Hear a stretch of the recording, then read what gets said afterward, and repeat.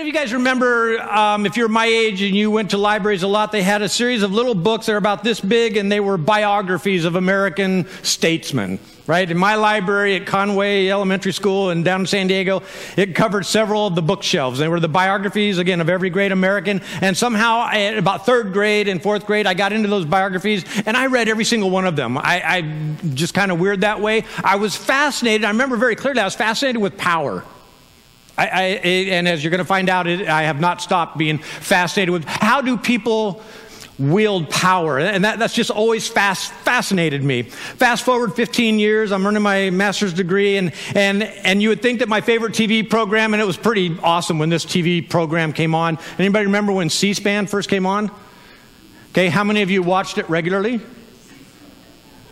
Yeah, but in addition to C-SPAN, here are my favorite TV shows. Hit that next one. Right? Okay, these were the TV shows I was watching in the evening when I was taking my coursework in the day, because I wasn't really interested in the personal. I was interested in the way these very powerful people wield power. I mean, I would sit there with my wife and I was like, that's crazy that they can just do that. They have that much power, and I was just fascinated. These were the shows I was watching. Very embarrassing, but you know. But so in college, they didn't have us watching this. Just let you know, at Point Loma and the schools I went to, they had us read other things. For example, I just want to give you a couple examples, just because what I'm going to do this morning, I want to compare the kingdom of Jesus to the kingdoms of this world. One of the books that we had to read was a book by the name of Sun Tzu, The Art of War. Hit that right there. The Art of War. And this book remains one of the most influential books in Eastern policy, in warfare, even in the Western world. Businesses model their businesses after this guy's book, The Art of War. Negotiations, political, the whole 9 yards here. If you can't read it, this is one of his theories here. It is the rule in war that if there are 10 times the enemy than you have, if you have 10 times the enemy, you surround them. If you have 5 times more than your enemy, you attack them. If you have double your enemy, you divide them. If you are equal to the enemy, you engage them. If there are fewer than the enemy, evade them. And if you're weaker, you should be able to avoid them. So this is how you do negotiations. This is how you do people have built their lives around this guy's strategies. And another book that we had to read was The Prince by Machiavelli. Love his quotes. I'm just going to read a couple quotes because, again, I want you to really get the idea of this is the way the world has operated before Christ. And even up to this day, he who neglects what is done for what ought to be done sooner affects his ruin than his preservation. Crazy. Since love and fear can hardly exist together, if we must choose between them, it's far safer to be feared than loved. This is the way he ruled his people. This is the way a lot of rulers rule their people. Let me throw another one out there. A prince never lacks legitimate reasons to break his promise. Never attempt to win by force what can be won by deception. This is the way the kingdoms of the world operate. This is the way people in power operate. This is what did Jesus say? You know how the people of the world in power operate. This is how they operate. So here's what I've learned. The mighty kingdoms of the world, they always had an edge.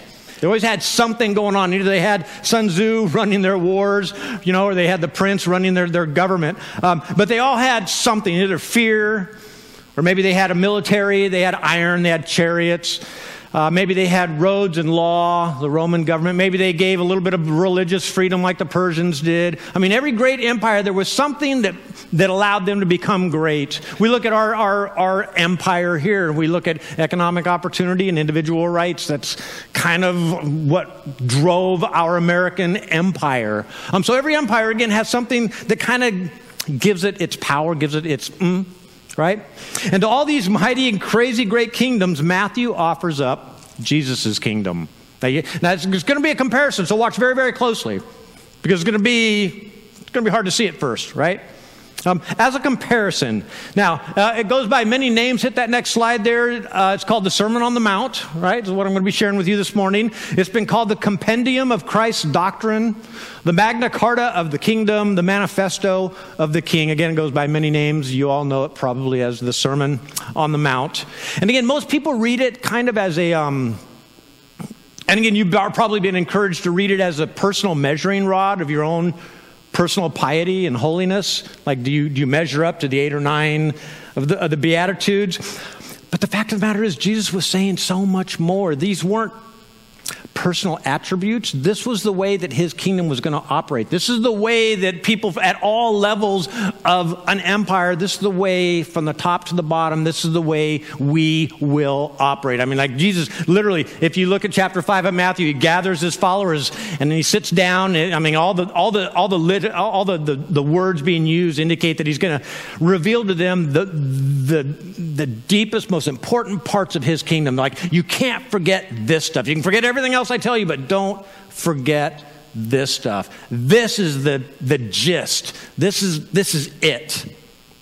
This is everything.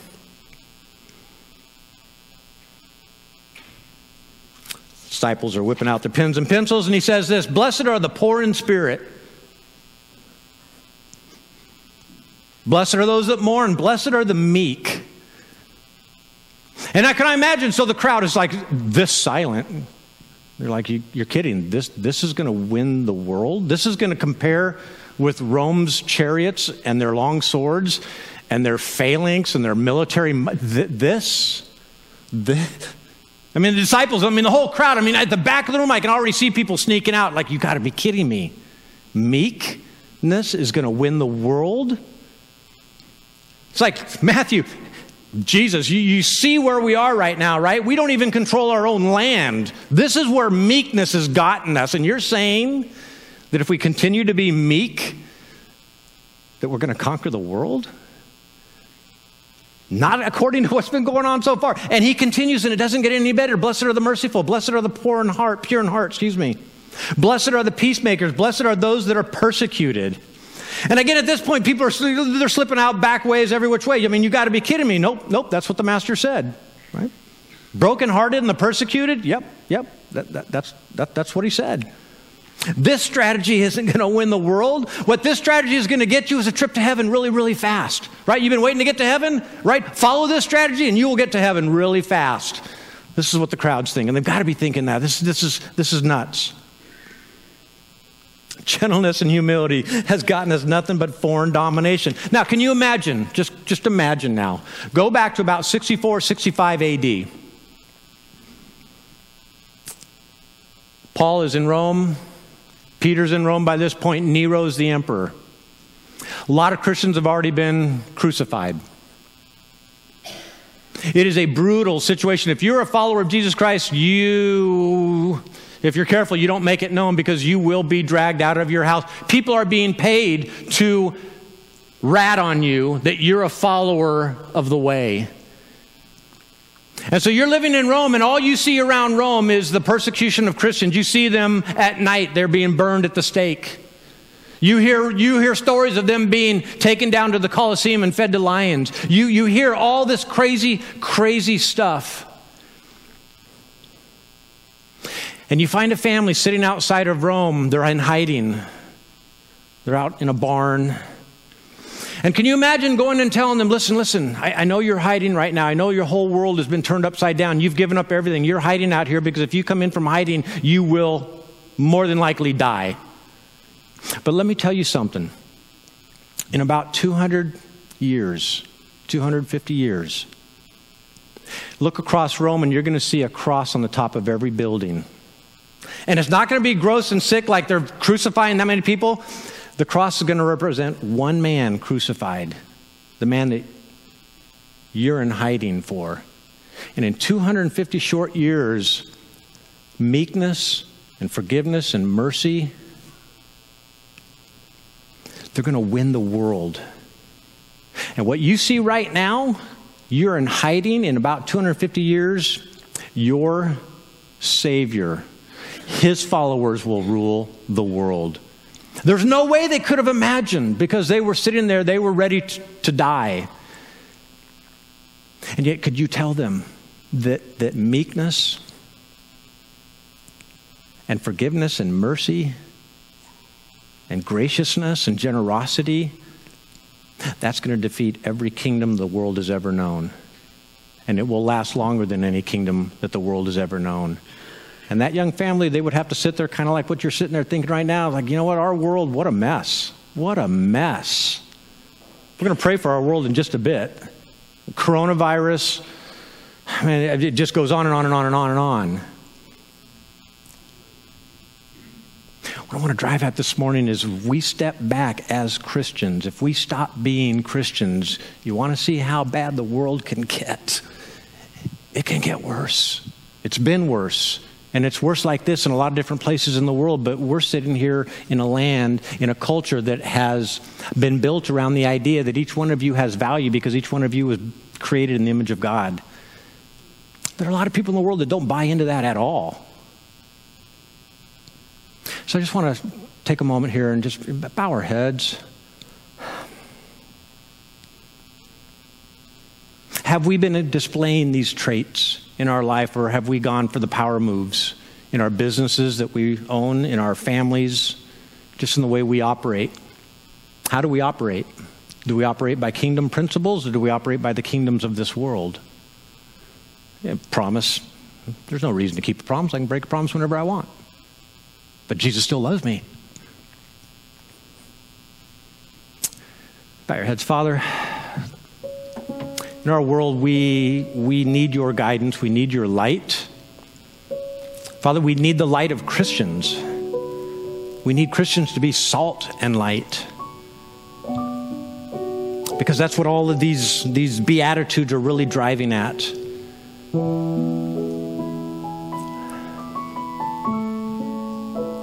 Father, the world holds up an image of a power.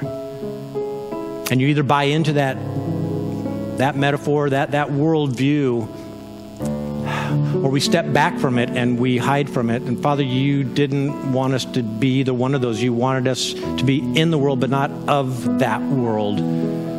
Father, you wanted us to have people come face to face with the attributes of your kingdom and the attributes of the kingdoms of the world. And history shows us that when that happened, very short amount of time, the world was turned upside down, and the world can still be turned upside down. That's what we know, and that is the power of your Spirit, Father. So we come to you this morning on metaphorically bended knee, because we know we can't do this alone. By the power of your Spirit working through your followers, we can get this done. Lord, you want to work through us, and what a blessing that is. What a dignity. Father, help us to live up to that. Help us to be a reflection of your glory and your light. That when people see us doing good things, they see you doing good things. Father, we're your hands and feet. You call us to be salt and light. And that's a huge, huge, huge call. But by the power of your Spirit, we can do these things. So, Father, this morning we confess that we haven't been salt and light. We haven't been merciful. We haven't been forgiving or gracious or generous. But you have. You have been perfectly all those things. And, Father, this morning, help us to reflect those values and those character traits that will bring heaven to earth for people here in our world. And then you'll extend that to eternity. Father, thank you for everything that you're doing, for the work that you're doing in the lives of the people in this room right now, and in the lives of the people that the people in this room know that your love is flowing through these people into the city of Richland and Pasco, West Richland, Kennewick, and all the surrounding areas. Your kingdom is winning. Lord, help us not to get discouraged. Help us to continue to fight on your side and to continue to call on the power of your Spirit, because this is a battle that is being won. It's not in question. Father, thank you for that. Be with us now as we continue to worship, as we come back and dig into your word. Jesus, in your name I pray. Here's where we are. Here's where we leave ourselves. We're a movement of poor, sad, meek, righteous, merciful, pure, peaceful, persecuted, insulted people waiting for a reward in heaven. Is that who we are? Is that really who we are? And yet that is just the conclusion that people arrive at when they read through the Beatitudes, and they think, wow, they're just a bunch of sheep waiting to be slaughtered. That's what they are. And Christ said, no. No, these are the traits that are going to win the world over. All the other kingdoms of the world will bow down to these character traits: merciful and generosity. Weaknesses in the ancient world, and Christ said, no, these are going to be the things that are going to win the world. Hard to believe, but here's what happened. Love happened all over the place. Sacrificial, extravagant love just happened everywhere. Right? The last emperor before Constantine, you might have heard of him, a guy named Diocletian, just a horrible, horrible guy.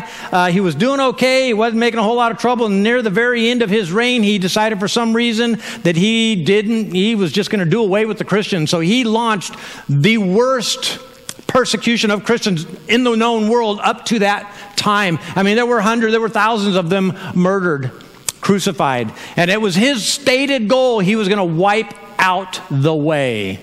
It was his opinion that these Christians weren't praying to all the right gods. They were only praying to their God, and he was making all the other gods mad. So they're the problem of Rome. Rome is falling because of the Christians, because they're not doing due diligence. They're not worshiping all of our gods. So just wipe them out entirely. And it was brutal. The worst the world had ever seen up to that point. And here's the key, though. His aim to wipe out Christians, that entirely failed completely. Why? Those very character traits that I just now showed you. For the first 250 years, Christianity developed. There was no emperor telling you that you had to be a Christian. In fact, the emperor was killing you if you were a Christian. And you ask yourself, well, how in the world did the faith grow to the point where the emperor says, hey, it's here, everyone's a Christian, so I'm just going to make it okay? What happened? I'll tell you what happened. It was people being merciful and poor in spirit and generous and gracious. That's what happened. Love happened all over the place. And again, at this point, I'm thinking, as I'm looking at this, Matthew is recording what Jesus had said. And I'm thinking either Matthew or Jesus thinking, you know what, the troops are kind of down, this whole poor in spirit, I'm going to have to give them some other word pictures. So Jesus gives us two just amazingly, they're like lift you up, right? If you feel after reading the Beatitudes poor in spirit and meek and downtrodden and persecuted, and you're just kind of like, oh, wow, man, being a Christian, what a load. Jesus is like, you know what, look up, lift up. I'm going to tell you two things that you are. When you display these characteristics, you become two things. And they're the two things that changed the world. Two things. You are two things. Here's the first thing. Matthew chapter 5, verse 13. You are the salt of the earth. You guys are aware of that, right? You're the salt of the earth. In fact, in this phrase, Jesus kind of provided us with the greatest compliment that you can give somebody, right? When you know somebody who's just solid, right? They're faithful. You know they're going to work. I mean, they're just the salt of the earth. Right? That doesn't get any better than that. The salt of the earth. To the ancient world, salt stood for basically three things. I'm going to go very quickly on this one. Salt stood for purity, right? And you can imagine it's the brilliant white. To the Romans, they considered it so pure because it came from the two purest things in their world, the sun and the sea. Make salt. And so that was like pure times pure equals way pure. Right? And it flavors food. We all know this, it flavors food. But the one I really want to focus on this morning is that last one. It preserves. It stops decomposition. Get ready for this. It stops putrefaction. So you're thinking, why did I come to church today? To understand what putrefaction means. Stops decomposition, putrefaction due to chemical and bacterial action. Yes, you can go home and say, hey, I learned something today. Now, we're going to come back to those first two in a bit, but I want to drive here at what the overriding picture of Jesus is when he gives this metaphor is that you are the preservatives of the earth. You, followers of Jesus Christ, are the preservatives of the earth. Do you ever think about yourselves like that? You think about, oh, I'm salt, I taste, make people taste good because I'm mighty fine tasting. I don't know, that all got weird. But preservative, right? The preservatives of the world. Listen, ancient world virtues, listen to this. Power, right? Might makes right. Right? The emperor can do anything he wants. These were the virtues of the ancient world. There were no moral and ethical issues. Right? You understand that? There was just simply what the prince wanted. Whatever the ruler wanted, that was your moral or ethical issue. There were no other concerns. It's what the emperor wanted, the emperor got. Just the way it worked. Mercy and grace and compassion and generosity, those were the traits of weak people. And I'm going to say this very carefully. In the context of 2,000 years ago, these were the traits of women and children. And women and children had no rights. Do you see how everything's connecting up in that worldview? Mercy, grace, generosity, compassion, these are what weak people display. If you're strong, you take what you want because you're strong. Again, much of what we assume to be common courtesy, common decency in our world today isn't common at all. It's learned. We're in a culture that has learned that we were created in the image of a loving God, and therefore that every single one of us has value. That is something our culture has learned. Other cultures in the world have not learned that. And the individual has no value. You were not created in the image of the king. You were just a biological accident. And biological accidents can die, and it's not that big a deal, because that's just a biological accident. But we have a worldview that's radically different than the rest of the world. You are the preservatives of the earth. Human trafficking, you read about it, all ages, male and female, child, adult, sexploitation, the porn industry. You look at the world and you think, how could they treat each other like that? It's because they don't have the same worldview that you have. They don't believe that they were created in the image of a loving God. They consider themselves accidents of biology. It's easy to get discouraged and to draw back. Jesus has a name for this. It's called losing your salt. Watch this. Verse 13, it says, "You are the salt of the earth, but if the salt loses its saltiness, how can it be made salty again? It is no longer good for anything except to be thrown out and trampled underfoot." So if Christians aren't about the business of preserving, then the earth rots. Have you ever thought about that? If we aren't about the business of preserving and flavoring the life of the people, the world around us, then the world around us decomposes, it rots, it putrefies. So we can stay in here all day Sunday, and we can be holy in our own homes, and we can, go to church, read our Bibles, and do all the spiritual disciplines. But if that doesn't make a difference and impact in the rest of the world, then the rest of the world rots and decomposes while we sit in here and sing holy tunes.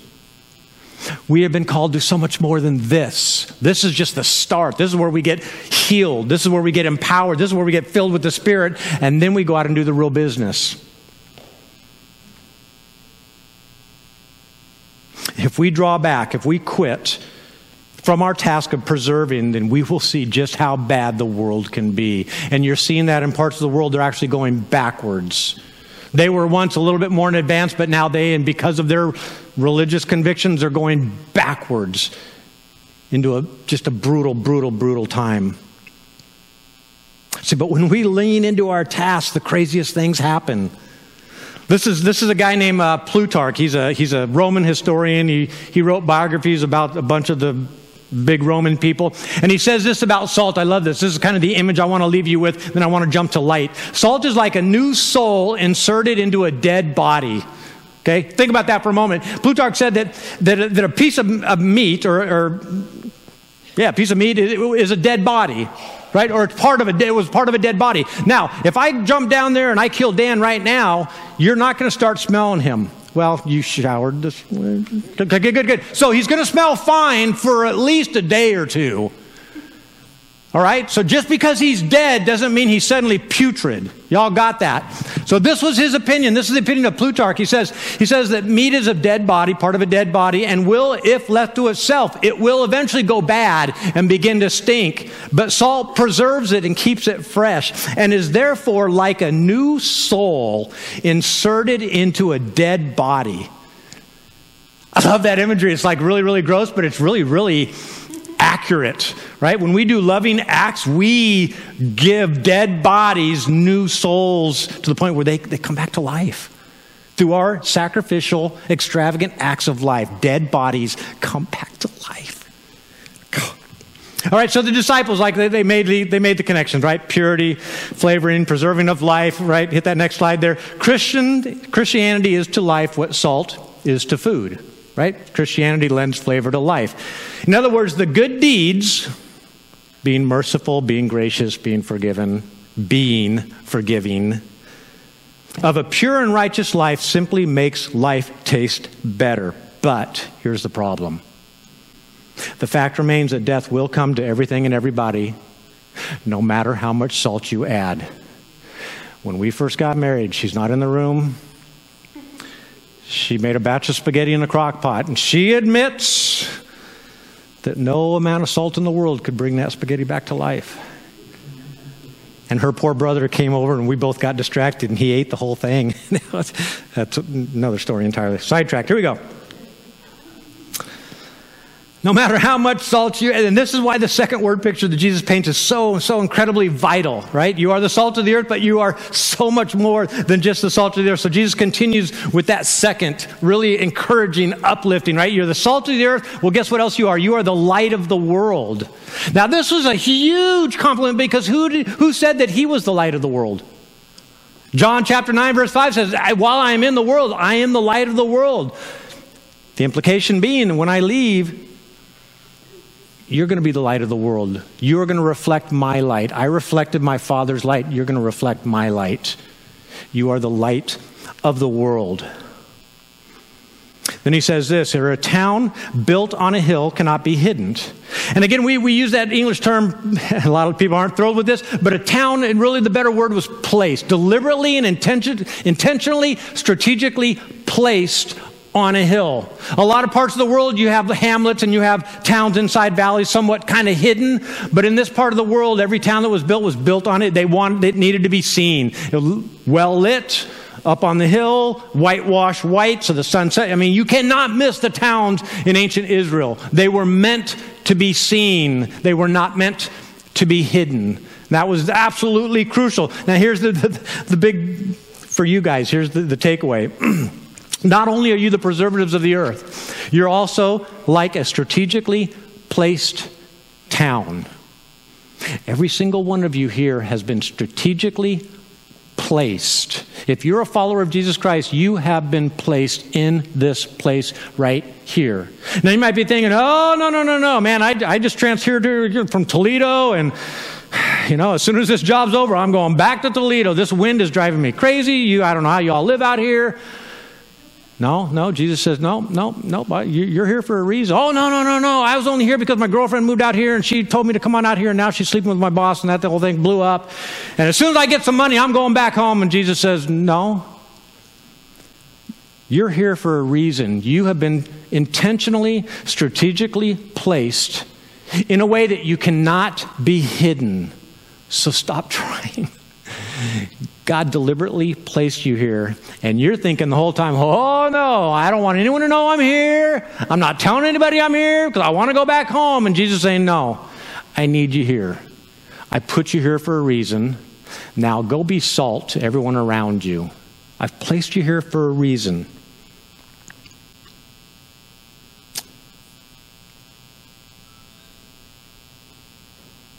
Jesus continues in 15, neither do people light a lamp and put it under a bowl. Instead, they put it on a stand, and it gives light to everyone in the house. Now, you're catching the phraseology here. In the same way that a town is placed on a hill so that it can't be hidden, in the same way that a lamp is placed on a lampstand so that everybody can see it, in the same way, verse 16, in the same way, let your light shine before others, that they may see your good deeds and glorify your Father in heaven. Listen, this idea that we're supposed to be doing all of our good deeds in hiddenness is a little bit of a misunderstanding. Earlier in the Beatitudes, he talks about being humble and not doing things, for glory and everything. This is not for your glory. You're not doing good things for your glory. This is for God's glory, right? So a lot of you will go, whoa, wait a minute. I'm supposed to do these things in secret. No, this passage makes it very, very clear. You are a town on a hill that should not be hidden. You're like a lampstand put up on the lampstand so that everybody can see the light. Stop trying to hide your good deeds. I know you're trying to think that you're holy and all that, but Christ said, no, let people know why you're doing these things. Why? So they'll glorify my Father in heaven. You're thinking, oh, no, people will glorify me, and I don't want that. No, if you go about it right, they're going to glorify your Father in heaven, especially if you tell them why you're doing it, and they know that you're a follower of Jesus Christ and that he died for you and that he wants you to have eternal life too. They're going to get it. They're going to get it. I'm the light, now you're the light. In verse 16, in the same way, let your light shine. Now, two important things here. I want to talk about your light and the good deeds, to see and our good deeds. I want to start with the good deeds. Two words that we can use for good deeds here in the Greek, and we kind of miss it. There is a word, agathos, with good in quality, good floor, good solid floor, right? I'm not going to fall through it. It's not a ceiling, it's a floor. Would you agree this is a solid floor, good floor, right? That's one word. That's not the word that Matthew used. He used kalos, meaning winsome and beautiful and attractive. Do you get the point? It's like, do good deeds, but he's literally calling us to do good deeds that the people, like, whoa, what? They don't go, oh, what, when you're a good chair? You're just a chair. Oh, you're amazing. Amazing chair, right? A lot of the world looks at Christians. Oh, they're just a Christian, but there are certain Christians. And they look at them and they do crazy things. They're like honey. They draw people in. The good deeds must not only be good, but they got to be attractive. And again, the tragedy of as I read on Facebook, social media, and so forth, we've got a truth being put out there that's so cold and so austere and so rigid that it's not good. There's a goodness that's beautiful, and there's a goodness that can be not beautiful. And I think that when we get into our arguments, we're offering what we feel is good, but it's really not. It's ugly, it's cold, it's hurtful. But we want to be right. No, you want to be holy. That's your goal, to be holy, not right. And here's the other thing about the good deeds being seen. Our good deeds ought to draw attention not to ourselves, but to God. Not only is light meant to be seen, but it's also a guide to show the way. Light is sometimes used to clear the way, to make the path clear. And so then that is the Christian's job. That is what we are called to do. Live extravagant, loving, sacrificial, just like 2,000 years ago. The early church took these words very seriously. You can see in this picture, hit that last slide, around the outside of the arena, those are crosses, those are people on fire. I mean, this wasn't a photograph, this was an artistic rendering. And the rest of the world, they looked at this, and they looked at it, and they looked at all these persecutions, and they finally, by the time of Diocletian came around, they said, no, stop. We can't do this. We cannot participate in what you're doing any longer. Literally what happened with Diocletian, the people stopped supporting him. They looked at the Christians and they just couldn't figure them out, right? When there was something bad happen, when the people would leave their babies down by the river, guess who went down to the river and collected up those babies, brought them home and raised them as themselves? Everybody knew that the Christians were doing that. They were going down at night and picking up abandoned babies. When the plague hit the cities, all the other people left. All the other priests of all the other religions flew. They were gone. Guess who stayed and died next to the sick people? The world took note of this. They watched this and they said, Diocletian, no, stop. Stop. This is the way we want to live. And the very next emperor, Constantine, well, dig into your history books, you know what happened. In many parts of the world, they have to take their faith this seriously. My younger sister and her husband are missionaries in Mozambique. And she was telling me on the phone a couple weeks ago that he had gotten out of his car and he was loading it up with stuff, and they're missionaries for the Assemblies of God. And they build tabernacles. That's what they do, like one a week. That's all they do. And he said he was putting some stuff in his car, and as he grabbed the door handle, he could look in the side mirror, and he could see two guys almost very quickly, quick-stepping, coming up to him, and he glanced up, and there were two more people coming down the street. And he knew instantly, I'm about to get jacked. Jumped in his car, locked the car, and immediately, on both sides of the cars, these guys started banging on the windows, trying to break the windows. He put it into first and got on out of there. He said that, as they explained this to me, he said, this is the way it is here. Every single property has a wall around it with concertina wire around the top or broken glass. And every business, most homes, you pay an armed guard to watch your house. Like, I got a key and a lock for my house. I don't, any of you? Like a little key, lock, oh, I'm safe. In many parts of the world, they take their faith very, very seriously. And to be involved in the activities that Toby and Melinda are being involved in is very, very dangerous. There are Christians being killed for doing this. And again, we're in a culture that has bought into all this already. But the people outside these doors, they don't know that. You are the salt of the earth and the light of the world.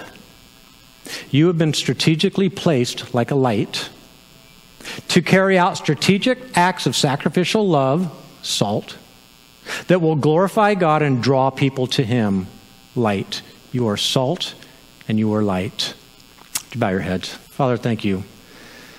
Thank you for these beautiful descriptions that we are so incredibly special to you, and you have bestowed upon us such dignity because we were made in your image. And you care so deeply about us and love us so deeply.